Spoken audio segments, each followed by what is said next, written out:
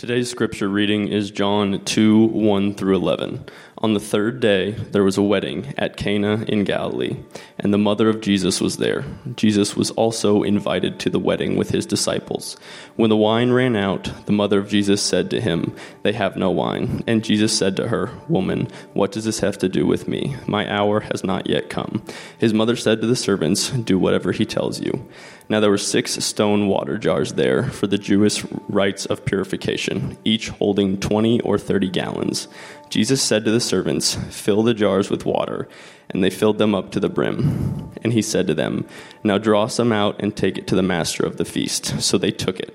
When the master of the feast tasted the water, now become wine, and they did not know where it came from, though the servants who had drawn the water knew. The master of the feast came to the bridegroom and said to him, "Everyone serves the good wine first, and when the people have drunk freely, then the poor wine.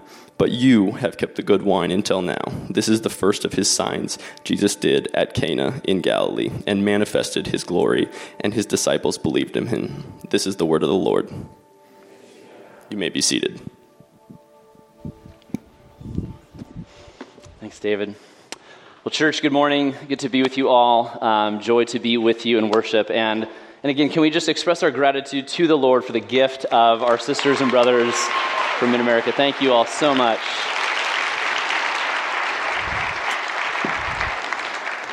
Well, as we continue in worship together, I want to pray for our time, for the Lord's blessing upon the teaching of his word. So let's go to the Lord in prayer. Father in heaven, you are the giver of every good gift. We thank you, Lord, for the gift of our vocal cords. We thank you for the gift of sound in our ears, sight in our eyes, taste in our tongues, feelings within our hearts. Lord, we ask that in this time that we would also receive from you the gift of your word that is timely and timeless. Lord, may we hear from you afresh. I ask for the power of your Spirit to be at work in this time, in this place. And so, Lord, that the words of my mouth, as they are aligned with your word, would have an impact in our lives now and forever. And so, Lord, may we hear from you. May we trust in you. May we be wholly dependent upon you, desperately so. For in you is our only hope in life and in death. And so may this time be honoring to you, edifying to us. We pray in Christ's name and for his glory. Amen. Amen. Jesus turned water into wine. I was trying to think of my introduction for this sermon. It's like, I don't think I need to build any tension for this sermon. Jesus turned water into wine. And what's so interesting about this first miracle of Jesus is that it has a wide range of reactions and responses from people, both in the church and outside the church. Because on one hand, you have people who hear this, and they're immediately confronted with the implausibility of the divine, of the supernatural, of miracles. Miracles don't happen. And so right away, this passage doesn't really jive with a lot of people. But on the other hand, you have maybe another sect of people who have a hard time kind of coming faced with the fact that Jesus in this miracle is condoning the making, the serving, the drinking, and the celebrating of wine, of alcohol. Like, how do you bring these two things together?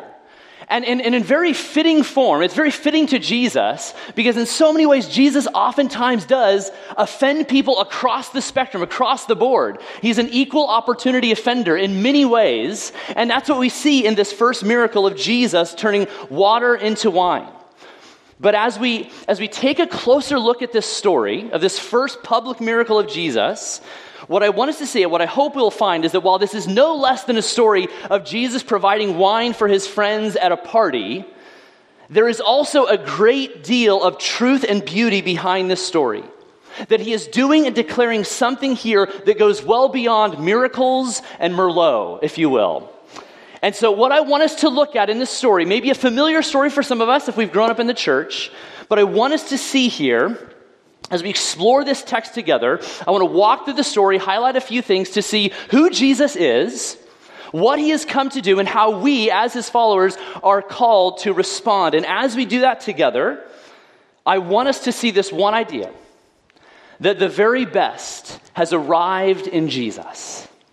The very best has arrived in Jesus. I believe that's what John is trying to show us in this story. It's what Jesus is accomplishing in this miracle, that the very best has arrived in Jesus.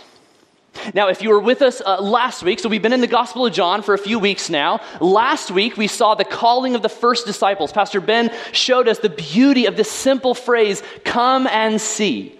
Come and see. And Jesus calls his first disciples unto himself. And in John 2, we see their first assignment. And what is it? A road trip to a party. And that may be a crass way of saying it, but it's no less than that. Look with me at John 2, verses 1 and 2. On the third day, there was a wedding at Cana in Galilee, and the mother of Jesus was there. Jesus also was invited to the wedding with his disciples. Now, one very remarkable thing that we need to see about Jesus, that we should not gloss over too quickly, that in this story we see that Jesus, the Son of God, had fun. And that may sound like a very trite, flippant word, but I believe it is appropriate for us to see Jesus as a man who laughed, who smiled, who enjoyed time with his friends, who experienced the pleasures of life, who celebrated, who partied, who joked around with his buddies. Jesus' presence at the wedding feast in Cana tells us many things, not the least of which is that Jesus is no ascetic killjoy. Jesus has given this divine stamp of approval on celebration and partying to the best and godliest form. So yes, Jesus came and performed a miracle at Cana. We see his divinity on display in performing this miracle, but church, let us not miss the full humanity of Jesus, who came to party with his family and friends in the best of ways. And sometimes that's hard for us to see and to believe about Jesus, especially when the most widely used and widely sold image of Jesus throughout the world is this image. When this is our image of Jesus, the most commonly sold and used image of Jesus, I mean, it's no surprise that we maybe have a hard view and hard understanding that he is a man who celebrated, who laughed and smiled. Who wants to hang out with this guy? You know, it's like, seriously. I mean, not to mention that it's like ethnically incorrect. That's a whole other conversation. But this shows us how we do have an impoverished understanding of who Jesus is in his full divinity and his full humanity. And so here's what I want us to do. As we walk through the story, I want us to see Jesus afresh fully in his divinity and his humanity. So John records for us that Jesus has come to the wedding at Cana on the third day. Now, that's a very interesting reference. In the immediate context, it's in reference to the fact that it's the third day after the calling of the first disciples, which is true. That's the immediate context here. But just as there is more than meets the eye to Jesus, the Word of God incarnate, there is often a deeper meaning in the Word of God recorded for us by the biblical authors. And the reference of the third day is no exception here. The third day is actually a biblical theme and reference used throughout the storyline of Scripture. And oftentimes it is a symbol or the documenting of the emergence of something new. The emergence or the dawning of new life or new revelation. And in the story of Jesus' miracle at Cana, we actually see both of those things. And so just to give you an example, like the first reference of the third day is back in Genesis, the third day of creation. That is the day where life sprouts out of lifeless earth and water. It's the first day of that vegetation comes about in God's created world. On the third day is where trees, bushes, vines, and you guessed it, grapes come about on the third day. So you see what John is doing. John is not just recording interesting facts here. He's showing us the beauty of the full biblical storyline, as we already saw in the opening verses. In the beginning was the Word, pointing back to Genesis 1. The third day is also referenced in Exodus 19, where God descends on the Mount of Sinai and reveals his glory to Moses and brings the new revelation of the law, the Ten Commandments, to his people. In the familiar story of Jonah being swallowed by the fish, he is delivered up on the third day. I could go on and on. There's several examples of the third day, but the point being is that Jesus is accomplishing more than a mere parlor trick at this wedding at Cana. There is something new emerging here, because what John is showing us and what Jesus is revealing is that the very best has arrived in Jesus. Now, John also records for us that at the wedding, One of the esteemed guests is Mary, the mother of Jesus. And Mary is there, and it's most likely that she is a close family friend, because in verse 5, we see Mary kind of telling the servants what to do. And so that's usually given, she has a place of authority at the wedding, and so she's able to kind of tell people what to do. So it's very likely she's a good family friend. It's possible that Mary just has enough street cred, like that's the lady who gave birth in a barn, so just do what she says, okay? And that may be true, but it's likely that Mary has some kind of authority here. But Mary comes to Jesus as the celebration is continuing, and she reveals some startling news. Look at verse 3. When the wine ran out, the mother of Jesus said to him, "They have no wine." Now, this is a serious moment of panic. And some of you are like, yeah. But the point being, like culturally so. Because in this moment, just to understand the context here, when a wedding took place, it was the expectation of the bridal party's family to provide food and wine, not just for one day, but for several days, sometimes up to 7 days. Like that is a lot of boxed wine to deliver for friends and family. And the first day, it's very likely that this is the first day of the wedding, and the wine has already run out. And so they are at risk of experiencing great cultural, relational, societal fallout as a result of running out of wine on the first day. And in a very high honor-shame culture, this is a big deal. And so again, it was customary for the family to provide, and they're out of wine the first day. And so if you thought running out of guacamole at your Super Bowl party was a big deal, like this is a significant thing.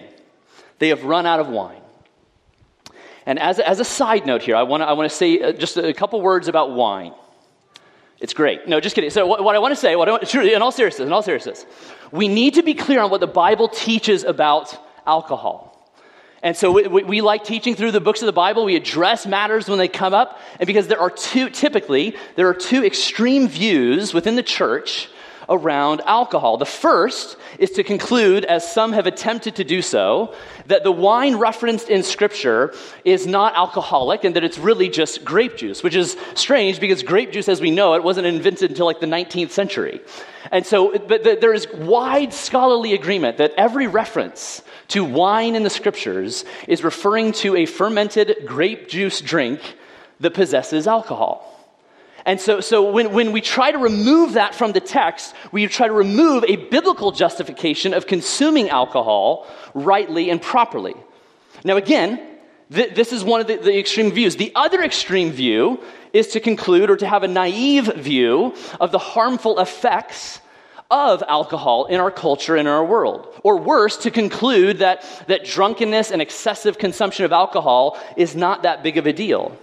Scripture is clear on two truths regarding alcohol. It should be seen as a gift from God that we can receive in joy and moderation, not that we must. We can receive with joy and moderation. And the second truth, like most things, it possesses the ability to destroy us. And if we are not on guard against that and aware of that, it will lead to our ruin in many ways. Theologian F.S. Fitzsimmons, which is really hard to say 5 times, but he puts it this way in the New Bible Dictionary. He says, these two aspects of wine, its uses and its abuses, we need to be clear on both. Its uses and abuses are interwoven into the fabric of the Old Testament so that it may gladden the heart of man, Psalm 104, or cause his mind to err, Isaiah 28. It can be associated with merriment, Ecclesiastes 10, or with anger, Isaiah 5. It can be used to uncover the shame of Noah or in the hands of Melchizedek to honor Abraham.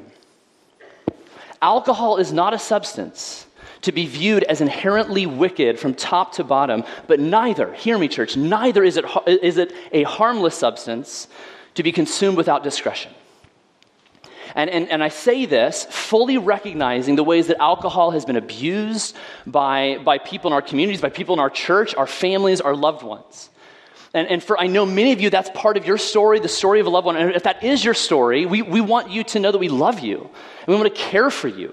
And we want to provide support and encouragement to you or to a loved one who is struggling with this kind of substance abuse. So please let us know. But we must be clear on what Scripture teaches. So that's my little sidebar on alcohol. Sidebar, that's not the right word. Anyway, let's get back to the text before I say something stupid again.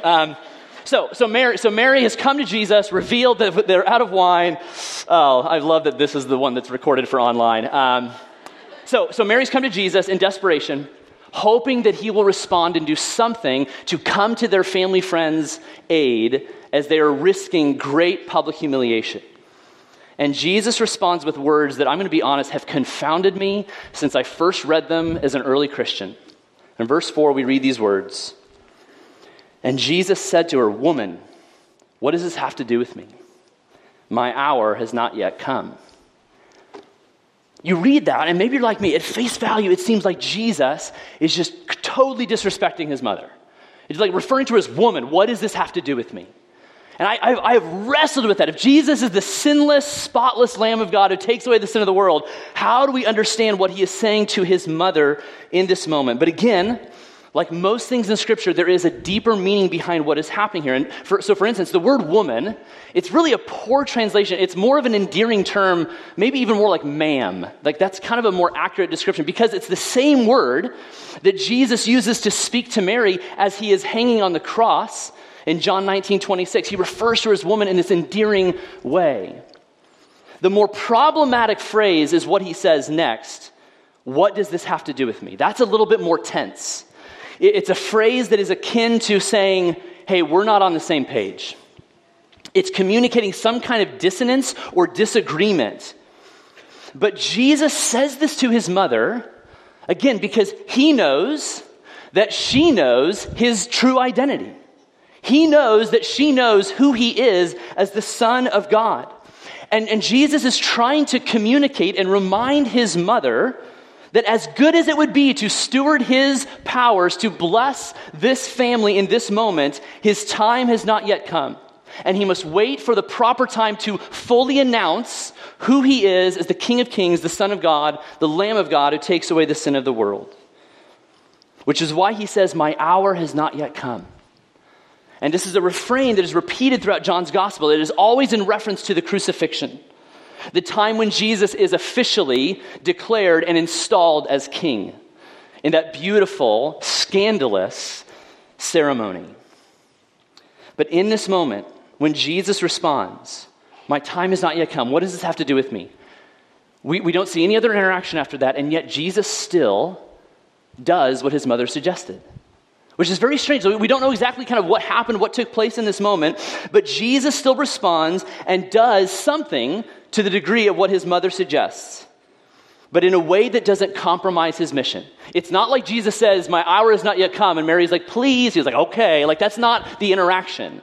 But rather what happens is that Jesus, seeking to be a respectful son to his mother, as well as being submissive to the will of the Father, finds a way to accomplish both. So notice, Mary doesn't tell Jesus what to do. She doesn't come to him demanding that he act in this way. She doesn't expect him to deviate from the will of his Father.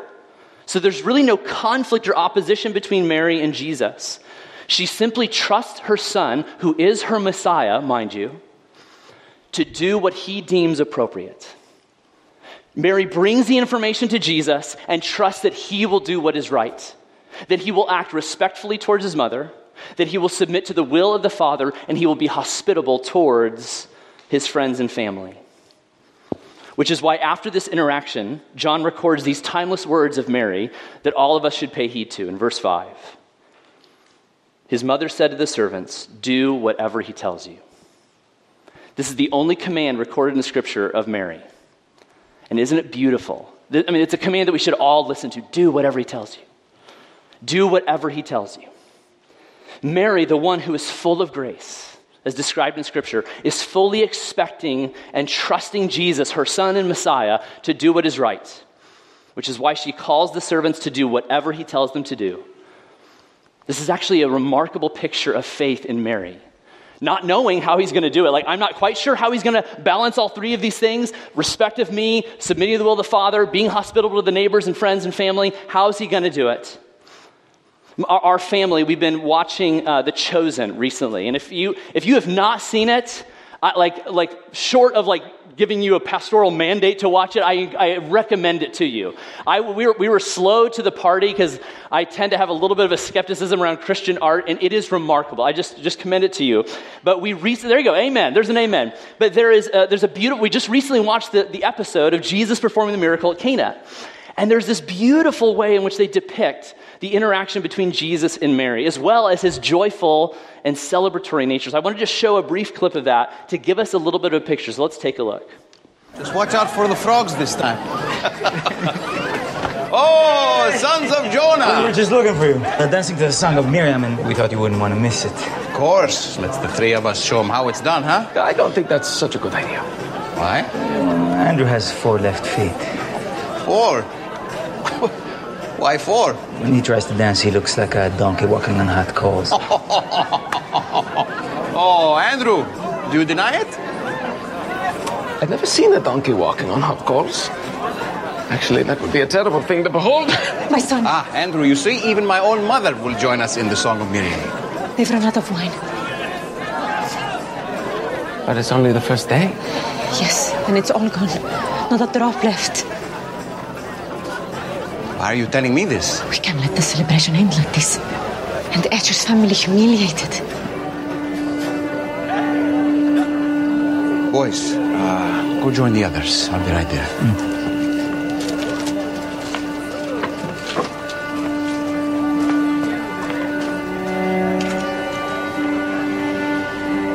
Mother, my time has not yet come.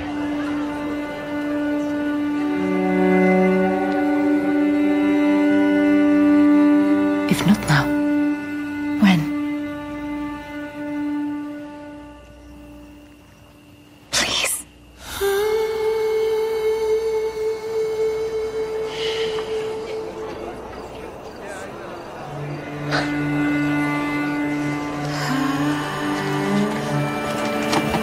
Do whatever he tells you.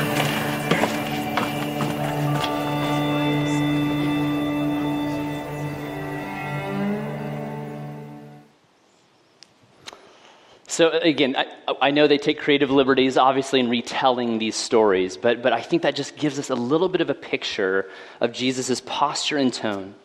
This balancing act that he's attempting to play in respecting his mother, submitting to the will of the Father, and being hospitable to his neighbors. And as to be expected, Jesus does all three with excellence. So what does Jesus ask the servants to do?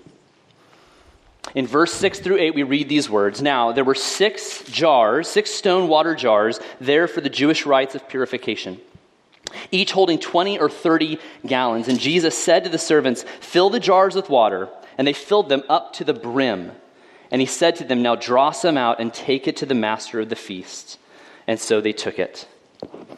Now again, in this story, we might just see this as an interesting detail that John gives us. And there were 6 jars in the corner, and Jesus decided to use those. He's a very industrious person. That's not what John is recording for us. There is a reason why he records that they were 6 stone jars of purification according to the Jewish rites and ceremonies. These jars were used for the cleansing of utensils that were integral to Jewish practices and services and ceremonies.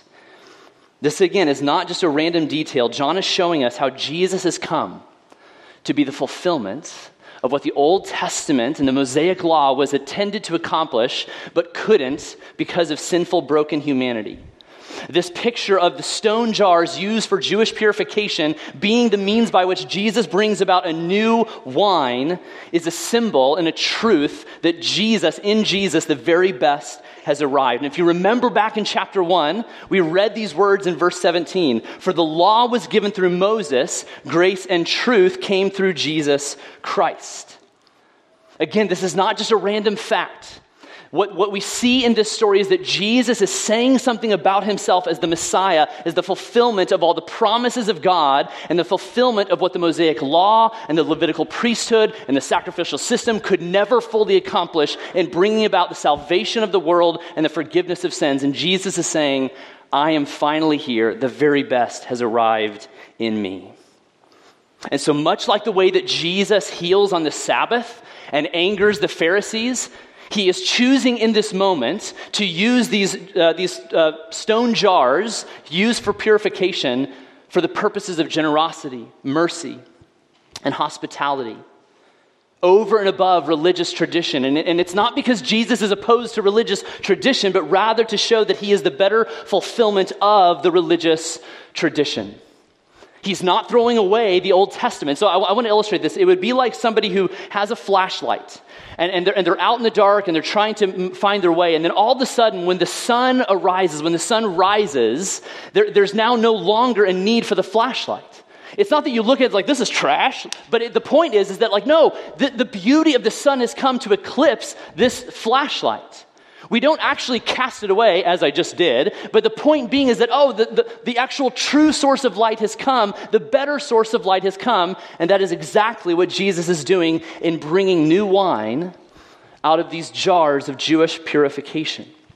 Not pitting them against one another, but showing how he is the fulfillment, because again, church, the very best has arrived in Jesus. Which is exactly the deeper meaning behind what the master of the banquet declares.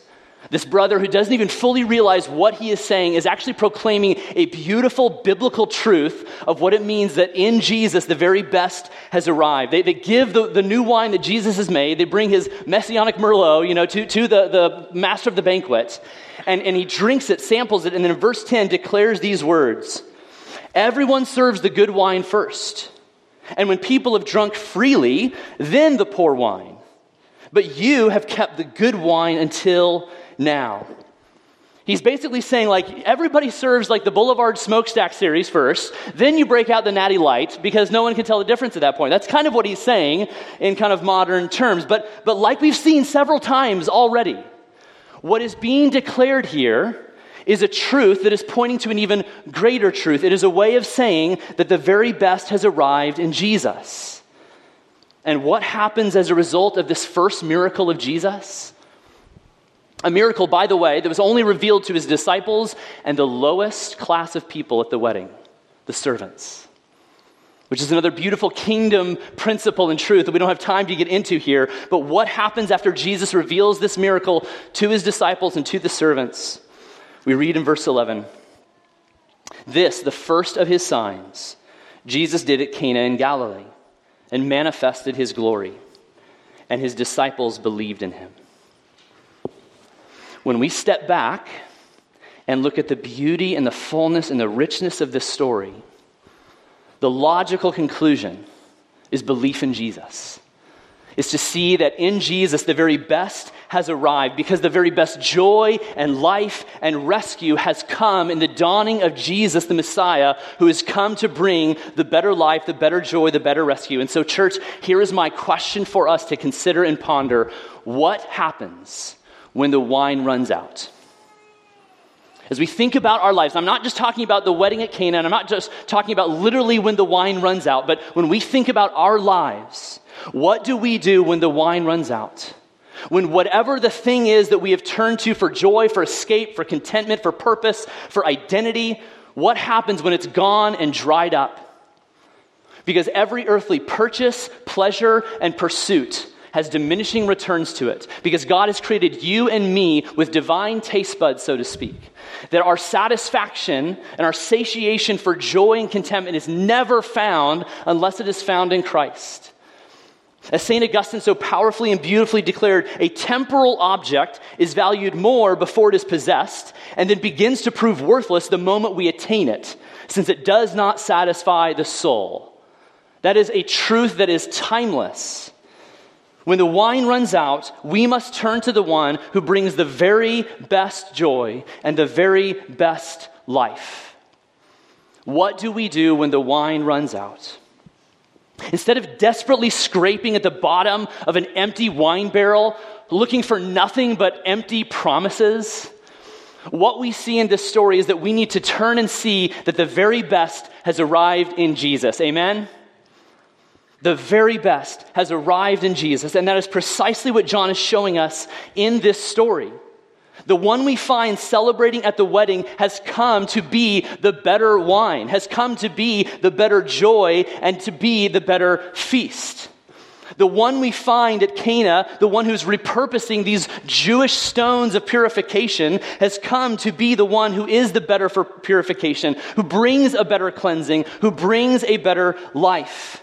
And when we see that the very best joy and that the very best life is brought to us in Jesus, then it is only natural for us to respond in obedience to the words that Mary declared, "Do whatever he tells you."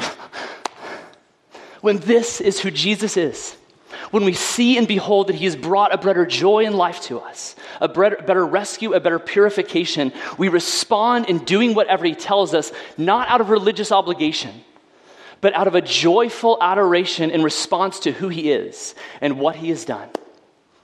Because church, and hear me clearly on this, it is no chore to do whatever you are told by the one who has come to do whatever it takes to bring us joy and life abundantly, even when it means his life for ours. I'm going to say that one more time. It is no chore to do whatever we are told by the one who has come to do whatever it takes to bring us joy and life abundantly, even when it means his life for ours. For what we behold in this great story at Cana is that the very best has arrived in Jesus. Yes, it is a display of his glory. Yes, it is a display that he is the Messiah. Yes, it is a display of his hospitality towards his friends, but it is an even fuller picture to show that the very best has come in the person of Jesus. For Jesus is the better wine who gladdens the hearts of humanity. Jesus is the better bridegroom who pledges his life to us. Jesus is the better wedding feast who rejoices over his beloved whom he died for. Jesus is the better jar of purification who brings for us a cleansing of our sins and our shame once and for all. And church, hear me, Jesus is the better third day. He is the better third day of creation who brings about a new creation life, one that is for all people through his defeat of death when he walked out of the grave on that glorious third day. Amen? When we see the truth that the very best has arrived in Jesus, that he is the better wine, the better celebration, the better wedding feast, the better bridegroom, the better purification, and the better third day, we know who to turn to when the wine runs out. We must go to the one who is the better wine, who is the better wedding feast, the better bridegroom. Because church, the very best has arrived in Jesus. Amen? Let us pray. Father in heaven, I stand in this moment thankful for the gift of your Son, for the gift of the one who has come to gladden the heart of all broken, sinful humanity, to be the one who brings a better wine of celebration, the one who brings a better celebration and joy as the wedding feast, the one we look forward to where heaven and earth are made one.